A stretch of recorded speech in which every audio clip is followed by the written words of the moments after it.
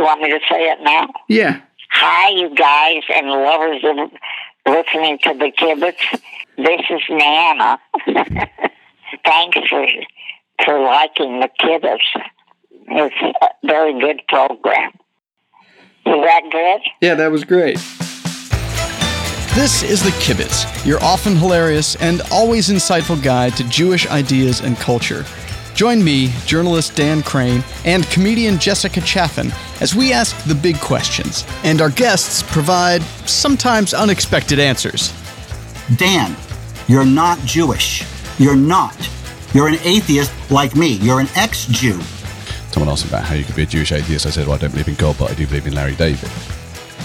Syrian refugee family after Syrian refugee family tells us that they know now that everything they learned about Jews in Syria was a lie.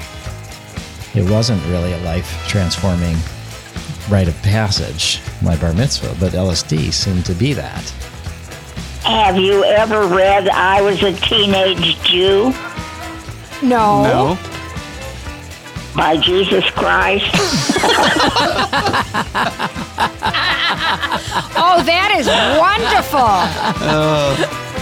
Plus love, sex, comedy, death, and much, much more. All brought to you by Reboot.